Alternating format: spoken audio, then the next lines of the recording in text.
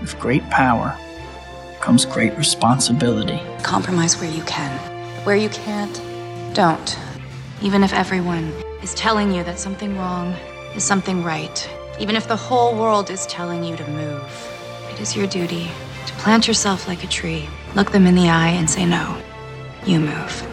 Never step onto the battlefield of ideas unprepared. Before you enter the fray, you need a plan. And there's no better place to get one than right here on Tactics with host Caleb Colquitt. The Situation Room goes live now on News Radio 1440. Good evening, everybody, and welcome to Tactics, where speech isn't violence, tolerance isn't love, and disagreement isn't hate. I'm Caleb Colquitt, as always, and thank you so much for taking time out of your busy day to spend some time with us, and we always appreciate the audience doing that. So for those of you who may not have been here for my last episode, this is going to be my last series of episodes. I'm doing it just a few more episodes. This is going to be the next to last one. And after that, I'm done with the regular episodes, and I will put out some content every now and then, but it's not going to be a regular episode. Just got too much on my plate, and with the new job, really wasn't able to continue to do this. So I know, very sad, but when I was thinking about what I needed to do for my last series of episodes, I thought what I really need to do is do something that lasts, something that's going to take some time. And so instead of doing news stories like we normally do, I'm going to be doing something that really focuses on the worldview. And I felt that the best way to do this was to rebut 3 of the biggest lies told by the left. And so instead of teaching you how to defeat the arguments that pop up on a weekly basis, these videos will be a reference that you can go back to and defeat the arguments at the fundamental level. And the reason that's really important is because a lot of the arguments that they're making are based off some of these lies. And so if you can debate the lie at the core of whatever it is that they're trying to convince you of, you can understand how to rebut the higher level of the argument, the manifestation of this underlying belief that you have. And so that's really where we want to start out tonight. We're going to start out with lie number 2. You might remember, just to give a quick recap, that lie number 1 was all about that man is basically good and he can be perfected. And if, it was all about man really being a good being, and at the core people are really good, and it's just society and the systems and all these other things that make them corrupt. And then we showed, both from a biblical and a constitutional perspective, that's actually not true. In fact, mankind is not good, they are flawed, and because of that there are systems that can be put in place, but all systems are going to be inherently corrupt because humans are inherently corrupt. So that was the first lie that we went over, and I do recommend that you go back and watch that if you would like to get a better view and a better platform to jump off on the second one, because some of the things we're going to be talking about with lie number 2 do build off of that slightly.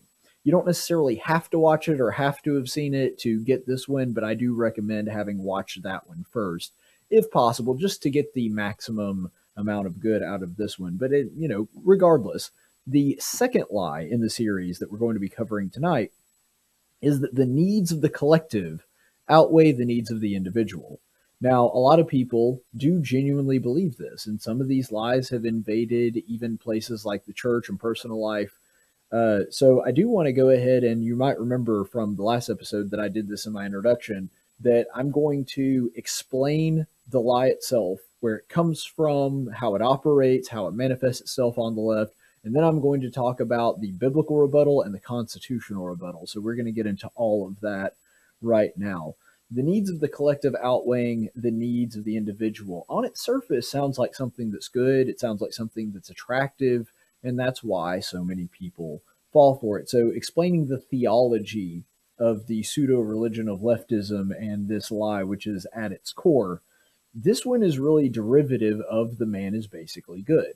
Because if you see man as being basically good, and it's really the systems that are corrupt, well, then the needs of the individual, those really pale in comparison to the needs of the collective.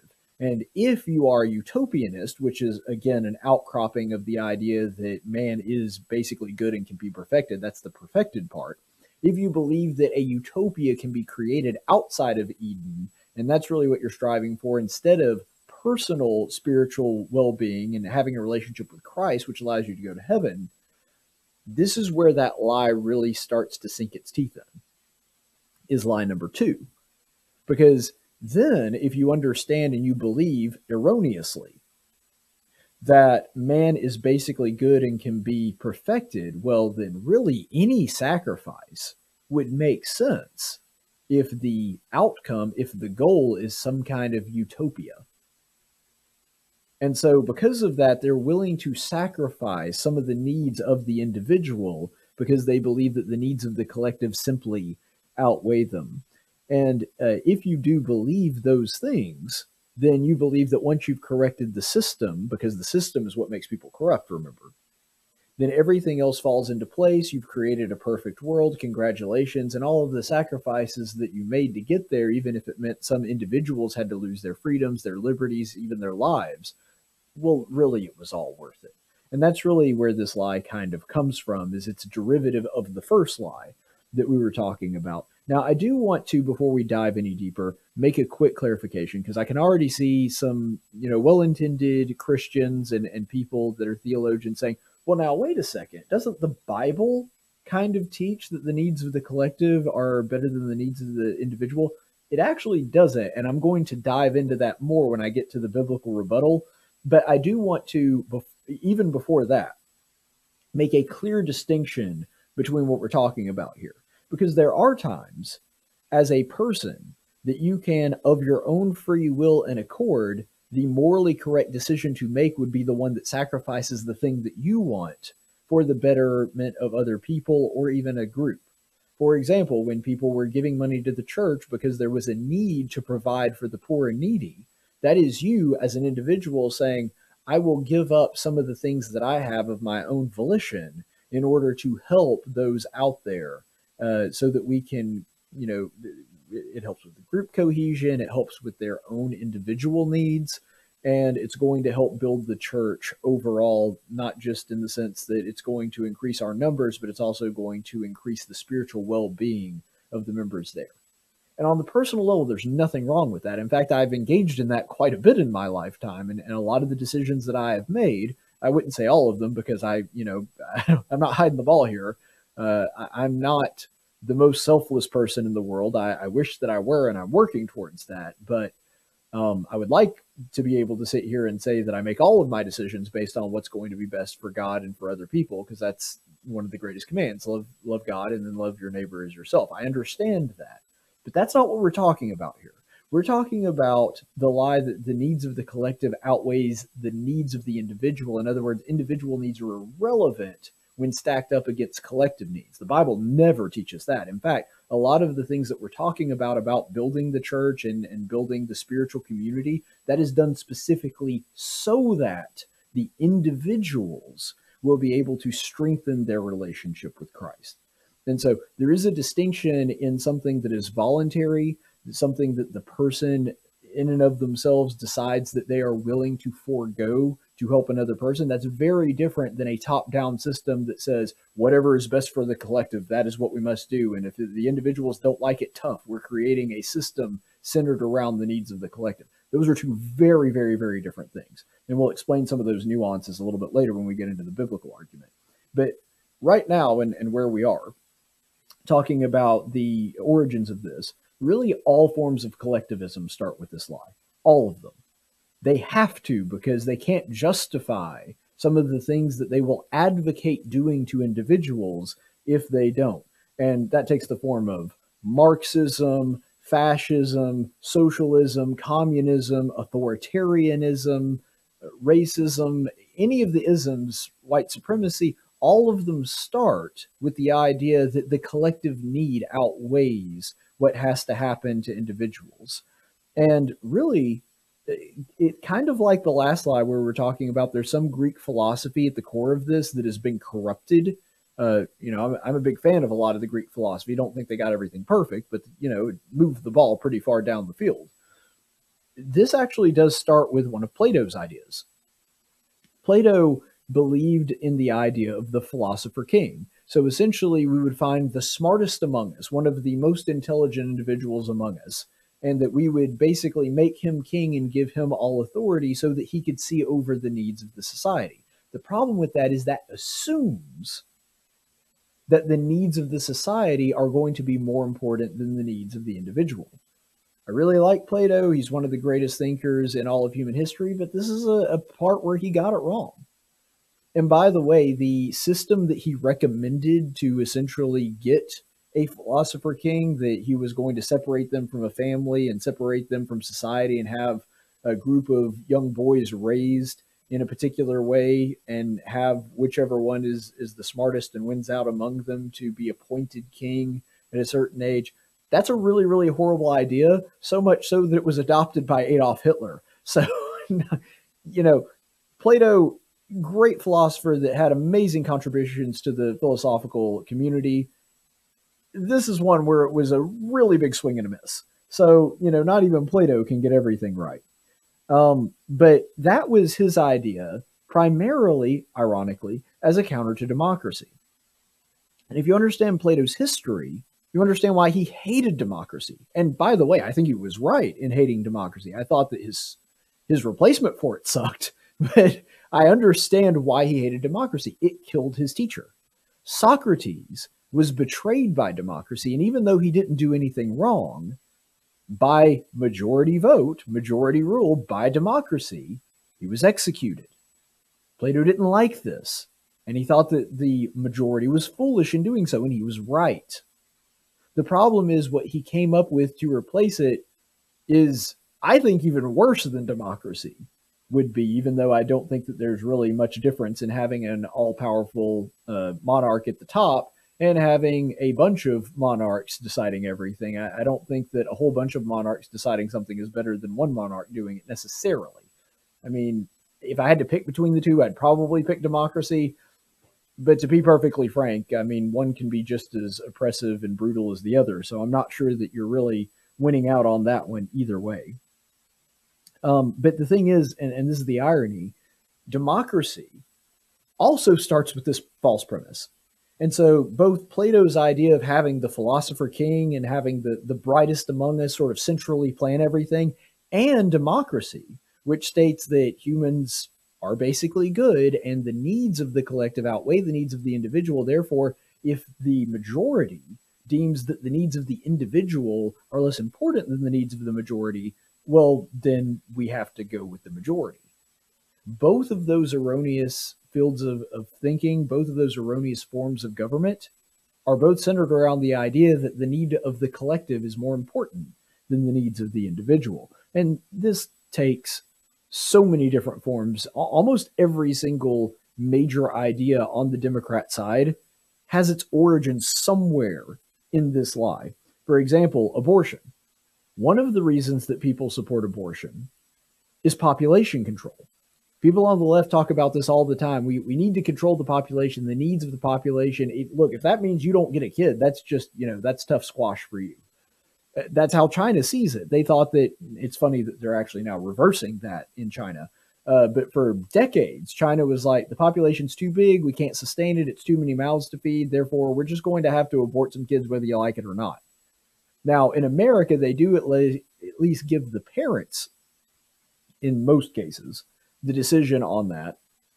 But either way, the idea that abortion is a moral good because it tamps down the population, that is ultimately an idea that if we have to sacrifice this one individual in the womb, or several thousand individuals in the womb, or several million or 63 million people in the womb to keep the population down because that's going to benefit society as a whole, well, then really, that's what we need. If you've seen Marvel's Endgame and Infinity War, this is essentially the argument Thanos makes. Yeah, I'm going to wipe out half the people in the universe, but, considering how much better the universe will be once they're gone, it'll be better for the collective. The collective's needs are more important than those individuals' needs. That was the argument that he made. And, I could go through hundreds of different bad guy scenarios from fiction to sort of hash that out, but that's the same thing. And we see this take different forms all the time. Global warming is the same way. Look, if you have to ride around in an electric car or your house gets cold and there's just nothing to heat it with because wind and solar are not reliable, that's just a sacrifice you're going to have to make because it's better for the collective if the globe doesn't warm up. 0.4 degrees Celsius in the next 100 years.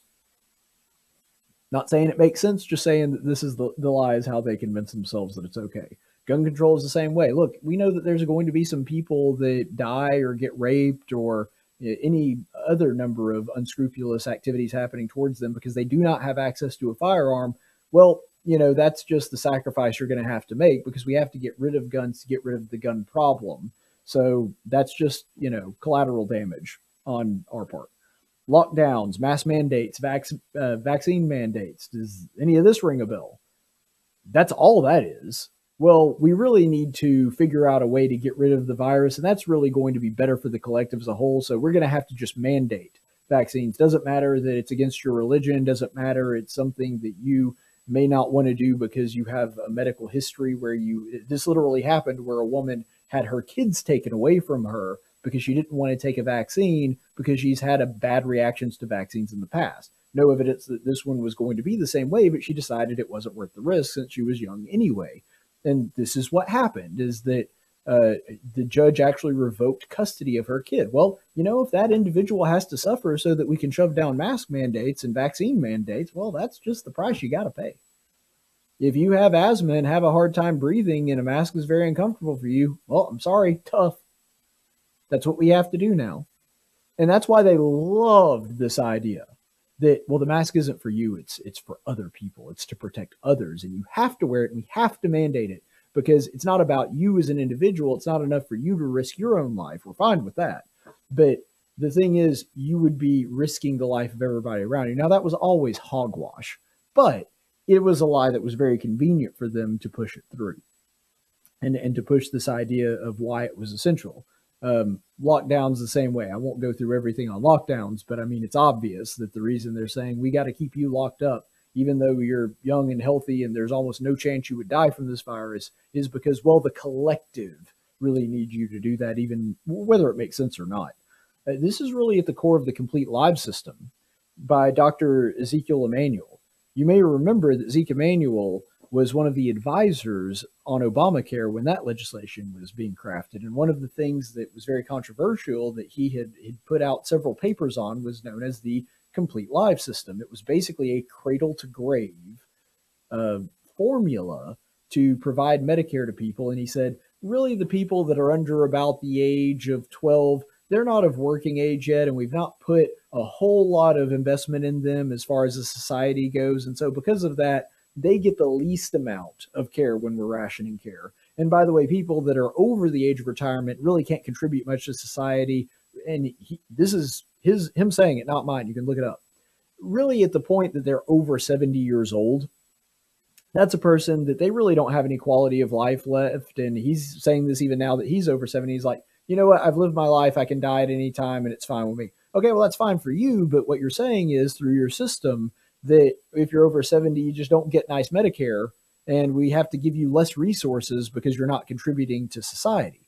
Again, they're looking at it as you only have value through the value that you contribute to the collective. Your needs, your wants, your desires, your life as an individual is really insignificant because we're really concerned about the whole, not you as an individual.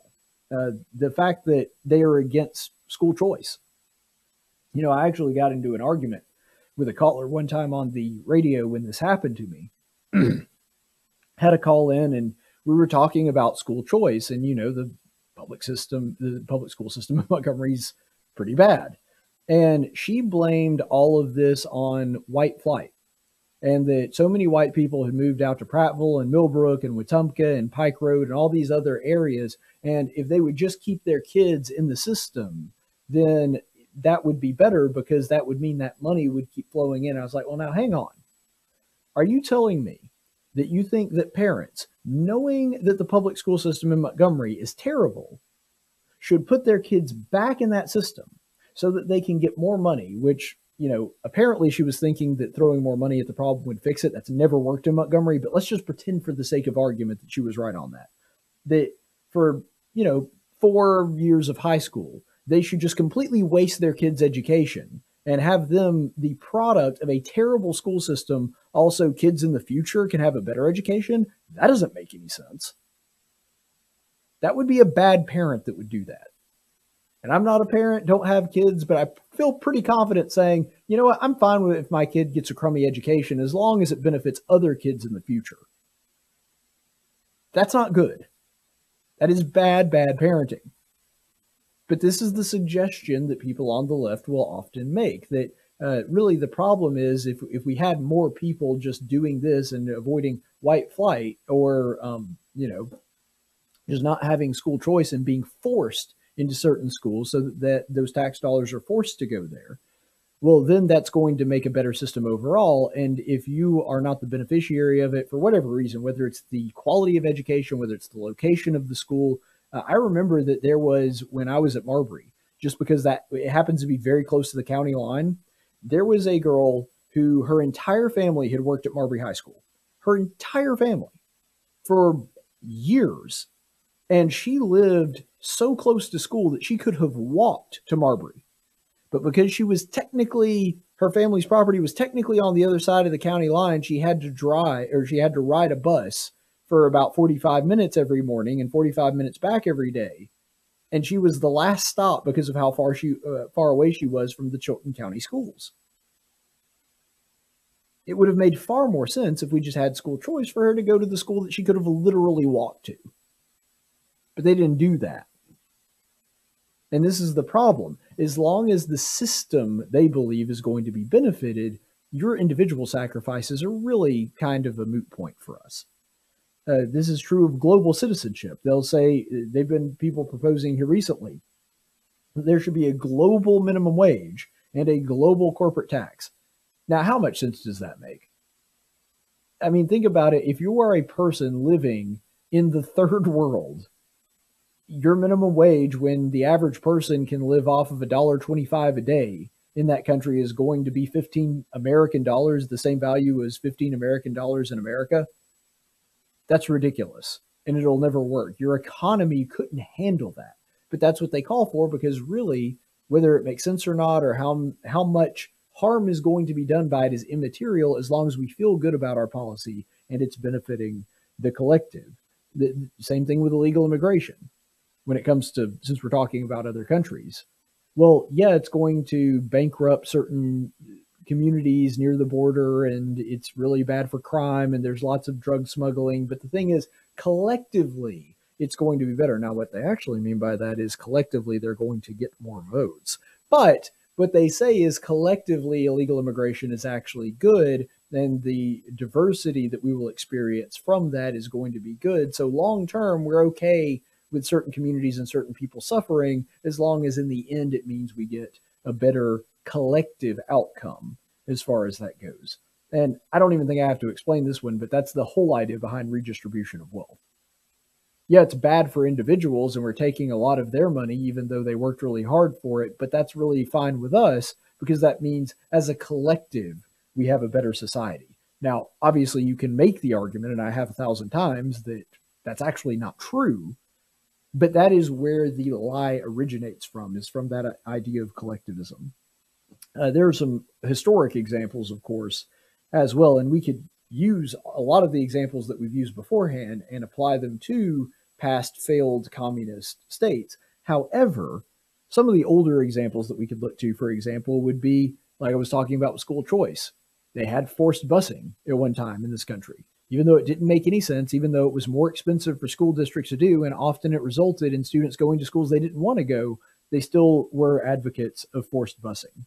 Another one that is an oldie, remember back before the Civil War, most of the arguments that were pro-slavery arguments were, well, we kind of have to continue to have it because of the economy. The thing is, if you take away slavery, then you take away our labor force. If you take away our labor force, we can't produce cotton. And so we really need slavery, because look at how much we're exporting from the South and how much money is drawn into America because of the cotton trade, and that would fall apart if slavery were abolished. Now, first of all, that's simply not true. Those people didn't vanish, and even though I'm not saying that everything worked out perfectly post-slavery either, when they were there, they still wound up working many times in the same places they did before. It's just now they actually had to get paid for it. So that was one thing that was a big difference. Another lie that was a part of that is actually the South And America as a whole economically did much better when that happened, when they abolished slavery, because they had to start innovating. They had to build a society. And actually, it turns out slavery was a drag on the economy when it was all said and done.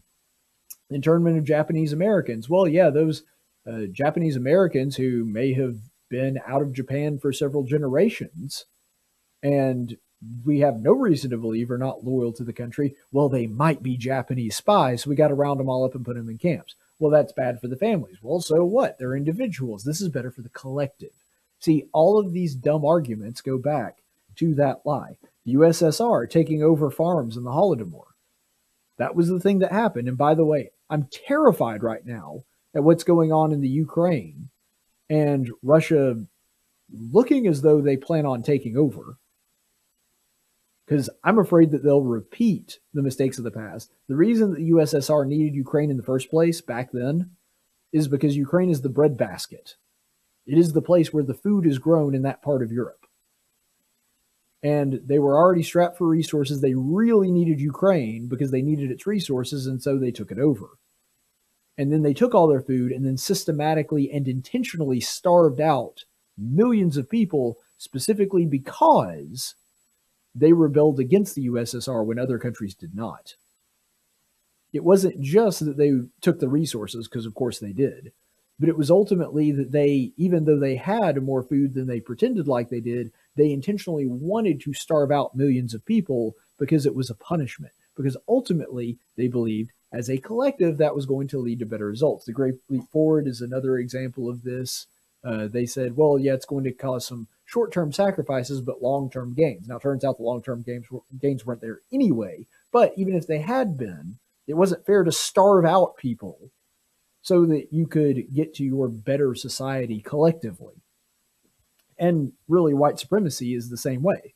Now, it's a very different version of that lie, but it's the same lie at the end, because white supremacists or other nationalist or white or supremacy movements with other races, they all center around this idea that, well, society will be better if this race of people or this group of people or this particular minority status.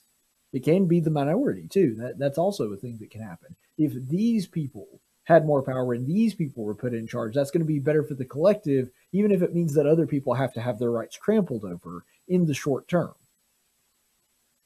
We're okay with doing that to individuals as long as we get a better collective outcome. All of this is a manufactured manifestation of old paganism. I know that's probably not where you thought that this was going to go, but really that's what it is. Paganism, tribalist tendencies from the ancient world. That's all they are. The idea was we all had to be part of the same religion, and we all had to worship the same idol or statue or whatever it was, because that was what was going to be best for the community. Well, we might have to sacrifice a virgin to the god, because that is what's best for the community. That will cause the rain to come, and thus the community will be better. And, you know, if you're the family that loses their virgin daughter, well, sucks to be you. Or if we have to sacrifice your children, your babies, to Molech, yeah, but it's going to create a much better harvest for everybody else. And so that's a sacrifice we're willing to make, even if it means that you lose your child as a result of it. That's how these people thought. And it's really no different than modern leftism. They have cloaked it in the veil of the science or 1,000 other different labels. But it's the same premise, that it's okay to run roughshod over certain individuals as long as the collective needs have been served. And really, going back to abortion, this is why they're perfectly comfortable sacrificing some babies for the sake of the collective economic better outcomes, which is exactly what child sacrifice was in the ancient world. We'll sacrifice some babies, and then our economy will be better because we'll have a more bountiful harvest. The people on the left are now saying we'll sacrifice some babies, that'll keep the population down, that'll leave these women free to do some work. These are the arguments that they're making right now.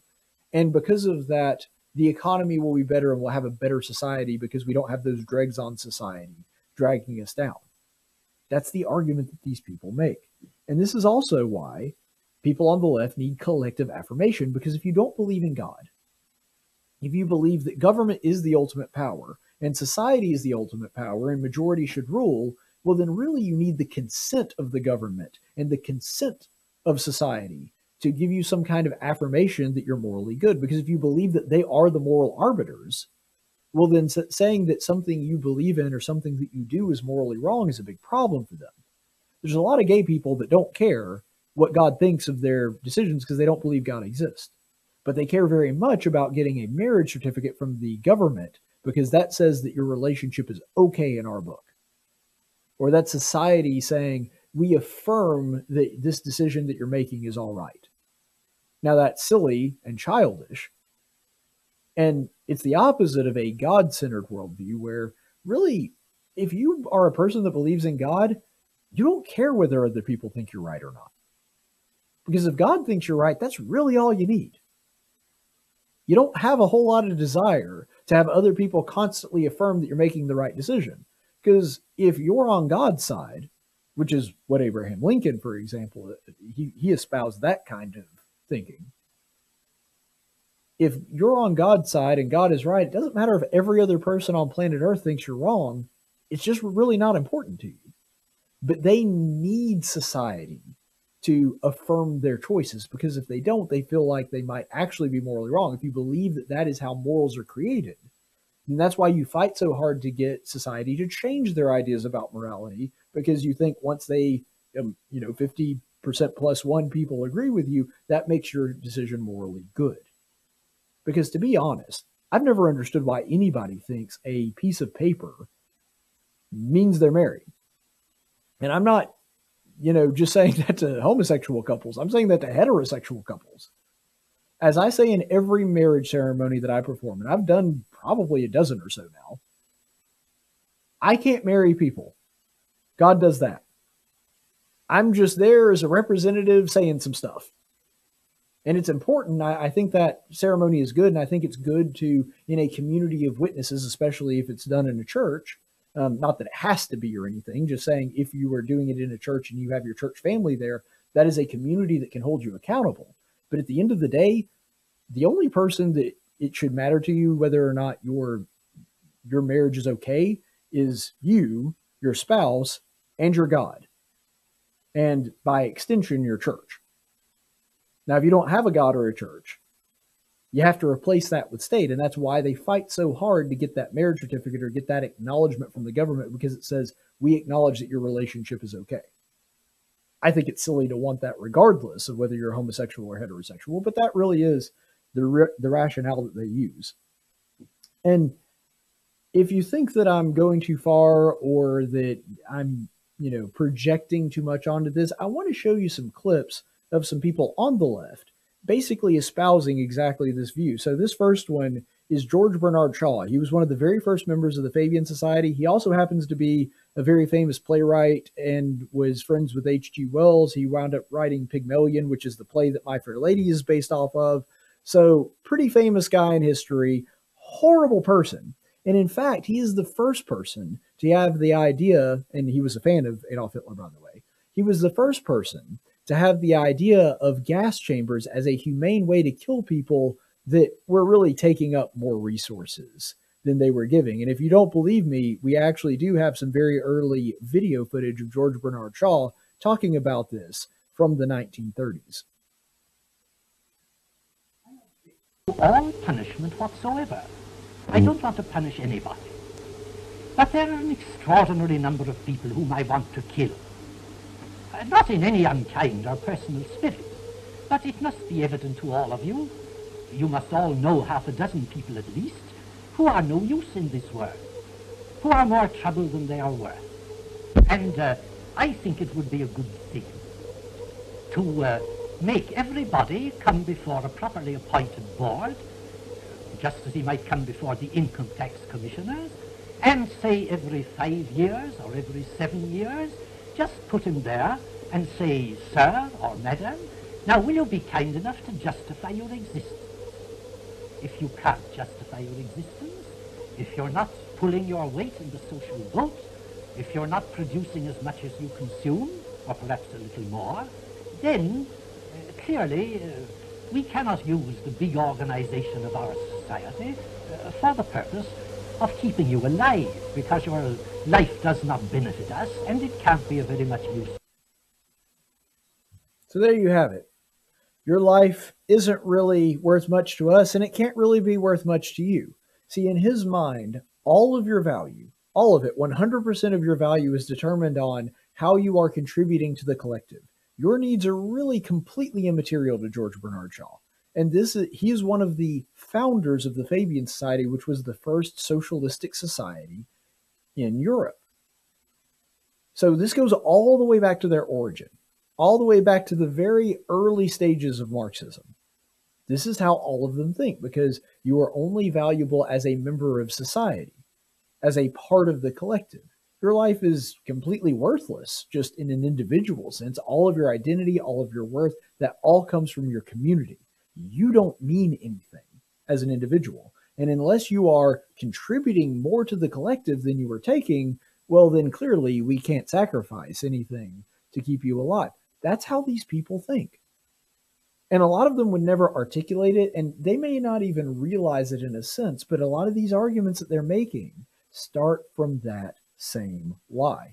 And by the way, that was a very old socialist back from the 1930s espousing this, but the socialists of today really haven't evolved their arguments very much. Here's Bernie Sanders talking about infrastructure.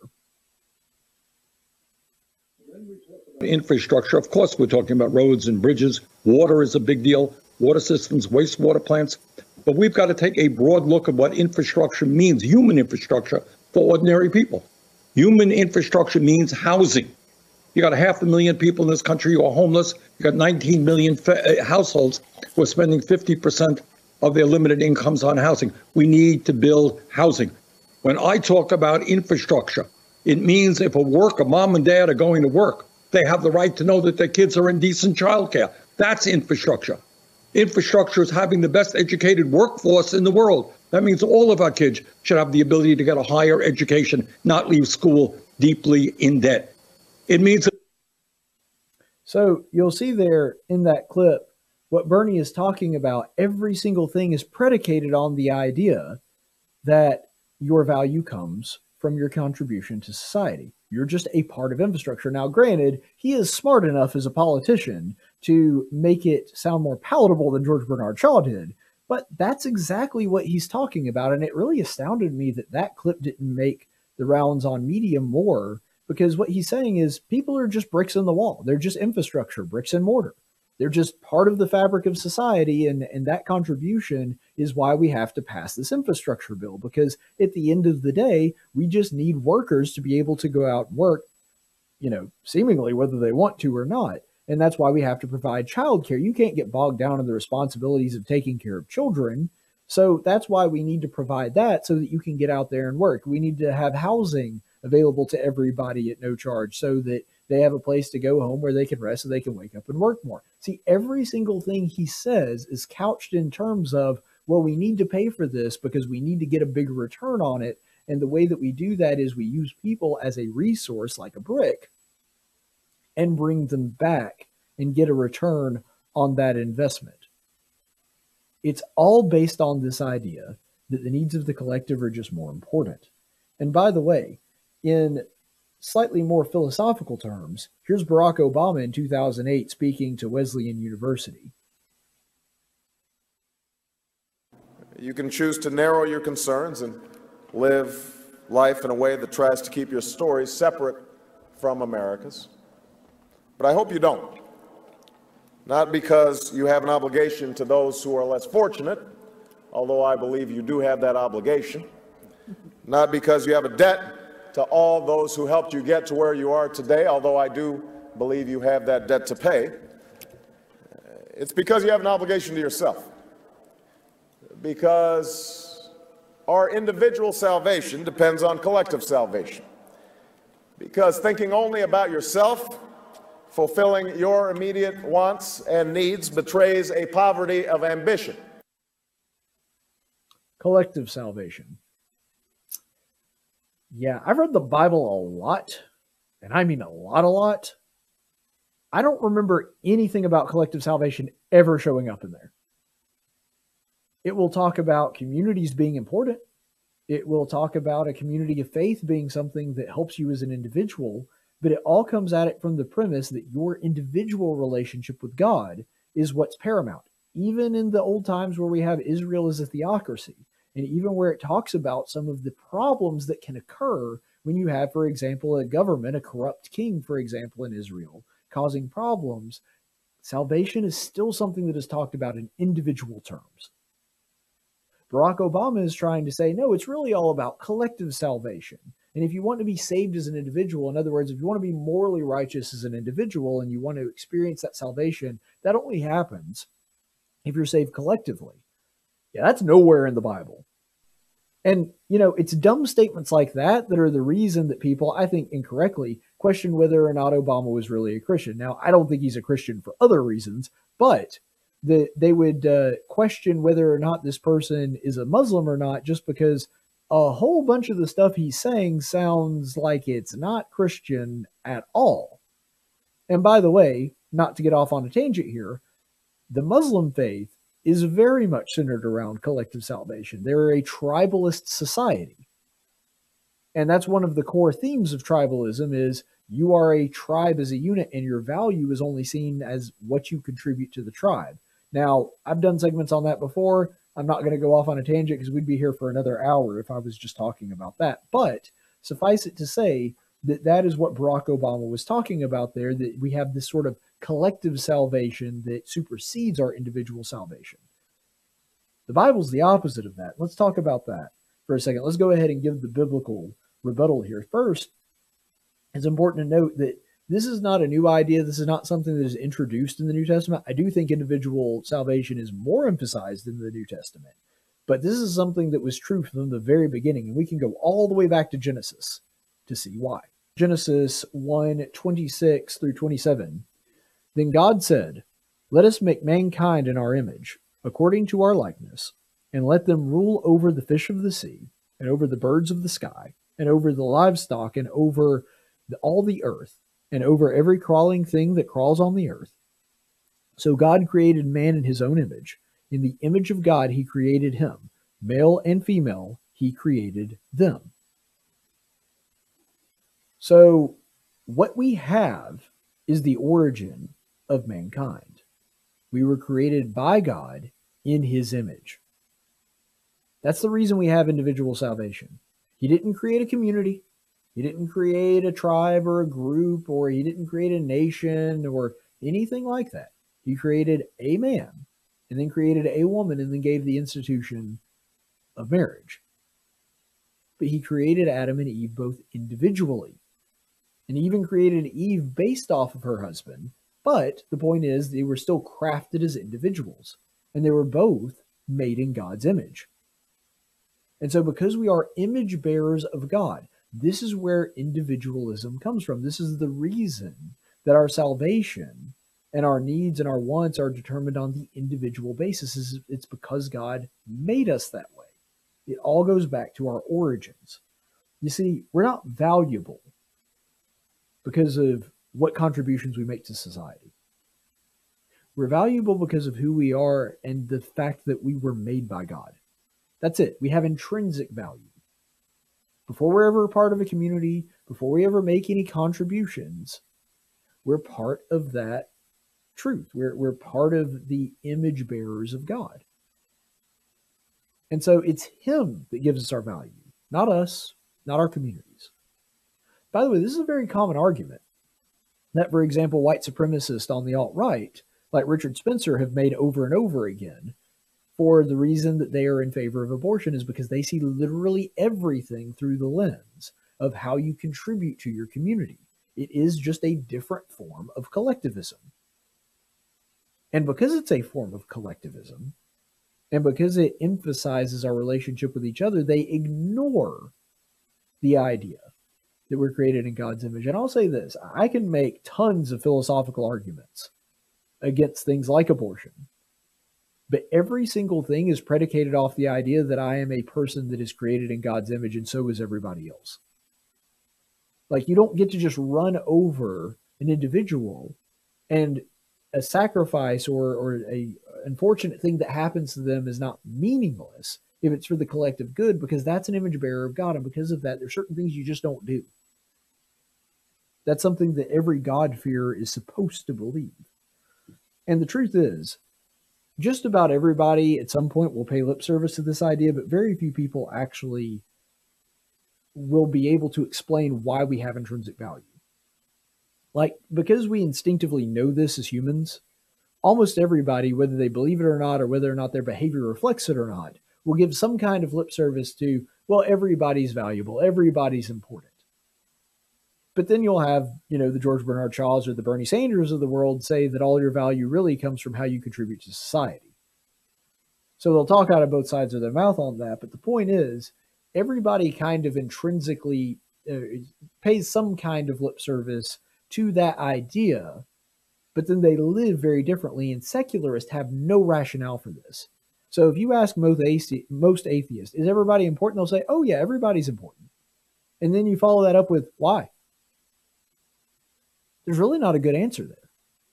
And that's why most of these forms of collectivism have either come from paganism or atheism, one of those two.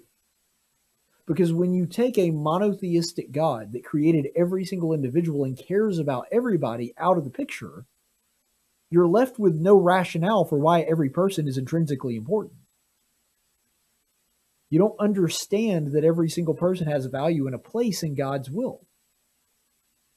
And so because of that, that really is one of the foundational beliefs of people that believe in God, and that leads to other beliefs, sometimes in the religious realm, sometimes in the political realm. But the point is, that's what's underneath all of it. And even though I can make tons of arguments against abortion or against redistribution of wealth or all kinds of other things, when you boil it all down to its barest essentials, that's what's underneath all of that. And there is no replacement for that from a purely secularist or naturalist worldview. There just isn't. There's no way to explain why a person is intrinsically valued in that worldview. But let's also look at another passage in Psalms 139, verses 13 through 16. For you created my innermost parts. You wove me in my mother's womb. I will give thanks to you because I am awesomely and wonderfully made. Wonderful are your works, and my soul knows it very well. My frame was not hidden from you when I was made in secret and skillfully formed in the depths of the earth. Your eyes have seen my formless substance, and in your book were written all the days that were ordained for me, when as yet there was not one of them. I really love that verse because it's such a beautiful explanation and expounding on the creation process. Because the sort of more deistic idea is that God created Adam and Eve, and then everybody that is created henceforth is just the product of, constantly reproducing. And on some level that is true. But what this psalm really puts at the forefront is saying that God's still involved in that process. It may be that a person is created just because a man and a woman lie together and nature takes its course and, you have pregnancy and then a child. But there's a spiritual aspect to that. That God is actually there forming each person. Now, part of that is because there are natural processes he put in place through nature. And as the creator of nature, he is also responsible for that. But this is far more intimate. He's saying with each individual person, God crafts them in the womb. And so the reason that is so important is because when you craft something, that's not something you intend to throw away. That's not something that's worthless. Like if you're a potter and you want to make a pot, that pot has a purpose. You have some idea in your head already what I'm going to use it for. It may just be something you use for decoration. It may be something that isn't fancy at all, but it's functional and you need it. Whatever it is, you don't make something unless you have a reason for it. You don't just make a useless thing. You don't make something that's disposable. And so if God makes each and every one of us, then we have value because of that. And if he crafts us, he has some idea of what he wants our life to be. And so no person just spends that level of attention on something that they believe is easily disposable or replaceable. Do you know that in the Bible, you are actually prohibited from making an altar to God on bricks. This is something that is in the Torah. You are not permitted to sacrifice anything to God if the altar is made on bricks. Why? It has to be made of stone. Well, what's the difference? The animal gets burned either way. God's going to get that sacrifice, so what does it matter? It's symbolic. You see, people are like stones. God makes those. And they're all different. And it takes work to fit them all together. When you see like a stone wall or something, like that takes a lot of work and a lot of forethought. And there's a person that is working the stones that has to find a certain stone to make it fit this way. You don't do that with bricks. Bricks are bricks. They're all the same. They're uniform. And if you lose a brick, you just replace it with another brick. But that's not how God views people. And so if you're going to worship him on an altar, that altar has to be made of stone because it's symbolic about how God wants worship to be.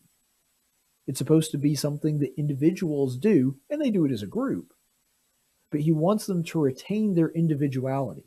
And he doesn't see any of us as disposable.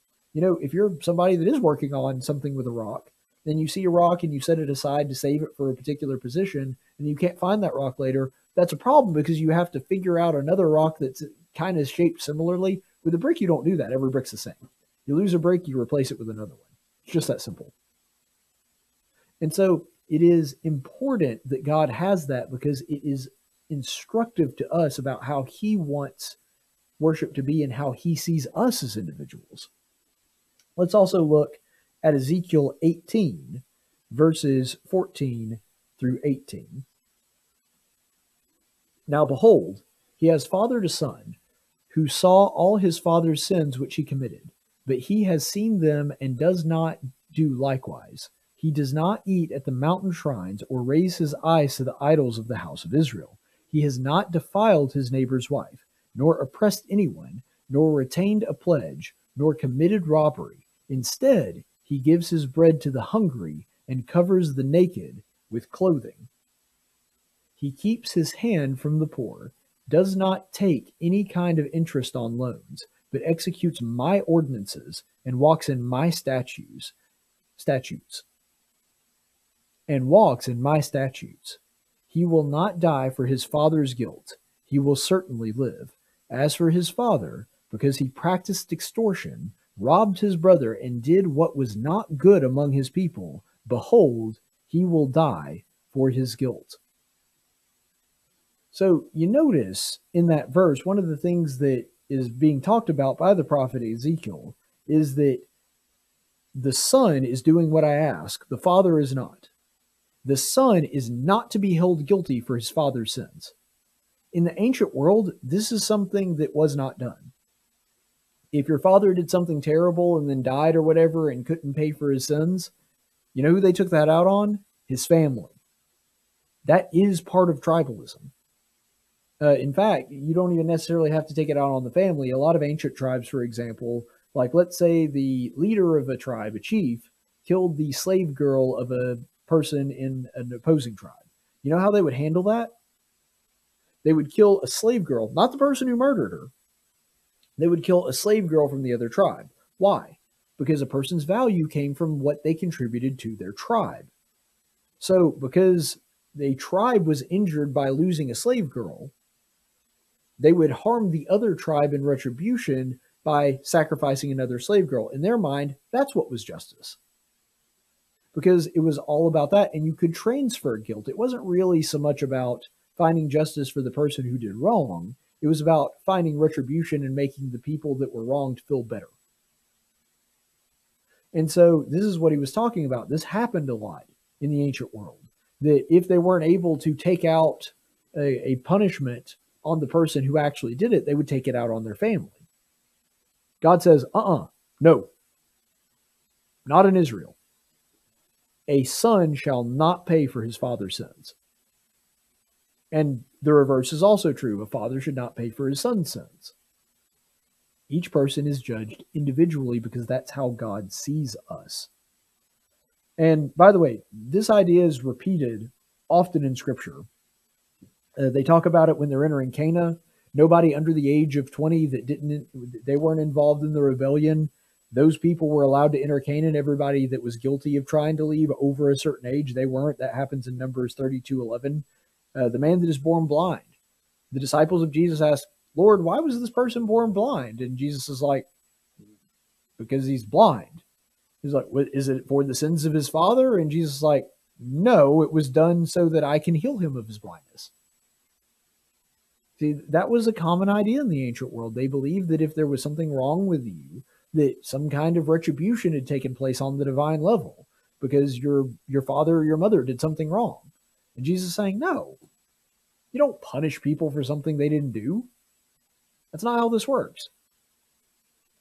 And so this idea is repeated over and over again. And again, it's just recycled paganism. This is tribalistic paganism, just like we saw in the ancient world. The collective good is what's ultimately what you focus on. But God is saying here in these passages, no, it's all about the individual. And we'll look at one more to kind of solidify this idea that comes from the Apostle Paul. This is from Galatians 3:26 and 27. For you are all sons and daughters of God through faith in Jesus Christ. For all of you who are baptized into Christ have clothed yourselves in Christ. There is neither Jew nor Greek. There is neither slave nor free. There is neither male nor female. For you are all one in Christ Jesus. Now, in that passage, now is Paul saying that those designations are completely meaningless? No. Paul, in several of his letters, talks about different roles for men and women. He will address certain passages specifically to Jews and Greeks just because they have different needs, because they have different spiritual backgrounds. But he's saying, as far as it comes to the kingdom, there's no such thing as a second-class citizen. You're all made in God's image. God wants all of you. Christ died for all of you. Ergo, you're all equal in God's eyes. Doesn't mean we don't have certain roles to play. Doesn't mean that there aren't some things that some people are going to be better at than others. But what it does mean very definitively is we are all equally valuable to God.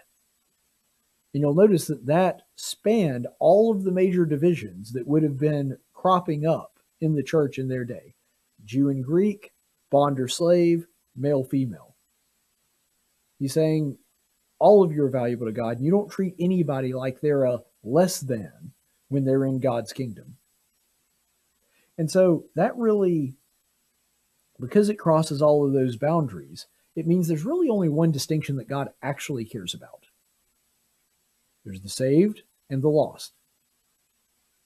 That's the only major distinction that God is very concerned with. Are you part of his family or not part of his family? Are you saved by the blood of the Lamb or not saved by the blood of the Lamb? That's the distinction God cares about. The others are immaterial to him. And ultimately, what is important here is that Christ is the answer. You want to live in a society that emphasizes the individual and holds that up. I talked about earlier how you need monotheism for that, a universal God that created everybody and loves everybody and is equally important to God because they're made in his image. But if you want those distinctions to not matter all that much, if you want a world with true equality, Christ is the only way to do that. Even under the old system, even under the Old Testament, there were certain distinctions between Jews and Greeks, and that partition is done away with Christ. All are equal under his sight. And now let's go on to the constitutional rebuttal. Now this one's not going to take long because it's pretty plainly pointed out.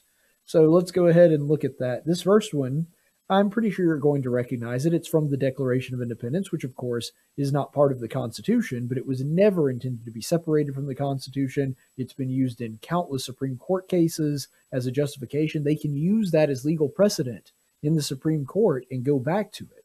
One of the first times this was done was in the Amistad case with John Quincy Adams representing the Amistad slaves, and Joseph Story, one of our foremost legal scholars, overseeing that case. And so the Declaration of Independence, though not part of the Constitution, is what the people who signed the Constitution into law felt about it. It's our mission statement. And so that's why it's important to bring it in here. So from the Declaration of Independence, when in the course of human events, It becomes necessary for one people to dissolve the political bands which have connected them to another, and to assume among the powers of the earth the separate and equal station to which the laws of nature and nature's God entitle them. As I said, you can make a secular argument for equality and why it's better and why it's more pragmatic and all of those things. But underneath it all, when you boil it down to its bare bones essentials, you have to ask, why is everybody valuable? And the only answer is because of God. The founders got that. And that's why they talked about it here. They talk about the separate and equal station. Why do we have an equal station with the King of England? Because we're both people made in his image. We are made by God. And they say that. It is nature's law and nature's God that gives us that. And so they understood this perfectly. Why do we have the authority to ignore King George and make our own nation? Because we're people just like he is. And we're going to give you a long laundry list of all the reasons why we've been trying to get your attention and you've refused to listen to us, so we're going to start our own nation now. However, the reason that we're able to engage in that activity is because we are also image bearers of the one true God. That was their basis for everything in the Declaration of Independence. And it actually continues on a little bit later in the same document. We hold these truths to be self-evident, that all men are created equal. They're created equal, which means that the reason that they are equal goes back to their creation. And who did the creation? The Creator. And so again, this is just another indication that everything, all of our rights, all of the ideas that the founders had, they came from that origin point. Now, they didn't include that in the Constitution because they wanted it to be universal, but all the ideas have their origin in the idea that God created mankind. And without that, you don't have anything. Why are the states represented in the Senate? Why are they represented as entities and not just masses? Because sheer democracy is not what our founders wanted. They understood as an institution the states had rights too. And individuals within those states also had rights. It wasn't just strict majority rule. Why is it that the courts are supposed to be out of the supposed to be on the outside of the bureaucracy when it comes to the way that our federal government works? Now, I know that they haven't always been, and sometimes they have been way too chummy with it. But the point is, the idea was always they were going to be separate. Why? So they can judge individuals in such a way that doesn't favor the government. That was the original intent. The government doesn't have an automatic buy or an assumption of being right when stacked up against the desires of the individual. If the government represents the collective and the individual represents himself, they wanted that judgment to be on even playing field. They didn't want the government to be able to run roughshod over the rights of an individual. Why is it that all of our rights, given in the Bill of Rights, protect the individual, not the government? You see, our Bill of Rights actually acts as a shackle on the government. It says, this is a long list of things the government is not allowed to do. We don't have a list of things people are not allowed to do. Now we have those in, for example, criminal law, even though that's largely handled by the states and not the Fed. But they saw the most important laws in the land had to be the one saying, government, you're not allowed to do this. Collective, you are not allowed to impose your will on an individual, because they understood the tyranny of the majority. And they understood that a democracy could be just as tyrannical on an individual and running over his rights as a monarch or a tyrant of any other kind. You see, ultimately, we have to look at the words and the ideas of our founders to understand this. Let's go ahead and look, for example, at Thomas Jefferson. So this is from his first inaugural address in 1801. A wise and frugal government, which shall restrain the men from injuring one another, shall leave them otherwise free to regulate their own pursuits of industry and improvement, and shall not take from the mouth of the labor the bread it has earned. In other words, this idea that you're just going to take something from somebody else because it's good for the community, it's good for the collective. No, government isn't allowed to do that. You are going to keep people from killing one another, essentially, or injuring one another in some way, and then you're going to leave them to their own devices. That is all government is allowed to do. That's the kind of government that Thomas Jefferson envisioned. And then he went on to say that you're not going to take bread, which could be represented as money. You're not going to be redistributing wealth. You're not going to be making things equitable. You don't take bread out of the mouth of a laborer when he's earned it. That's his. So the assumption is to favor individual rights over the collective, and Jefferson makes that abundantly clear. So let's go ahead and look at what James Madison, the guy who actually wrote the Constitution, said. So this is from Federalist 10 in 1787.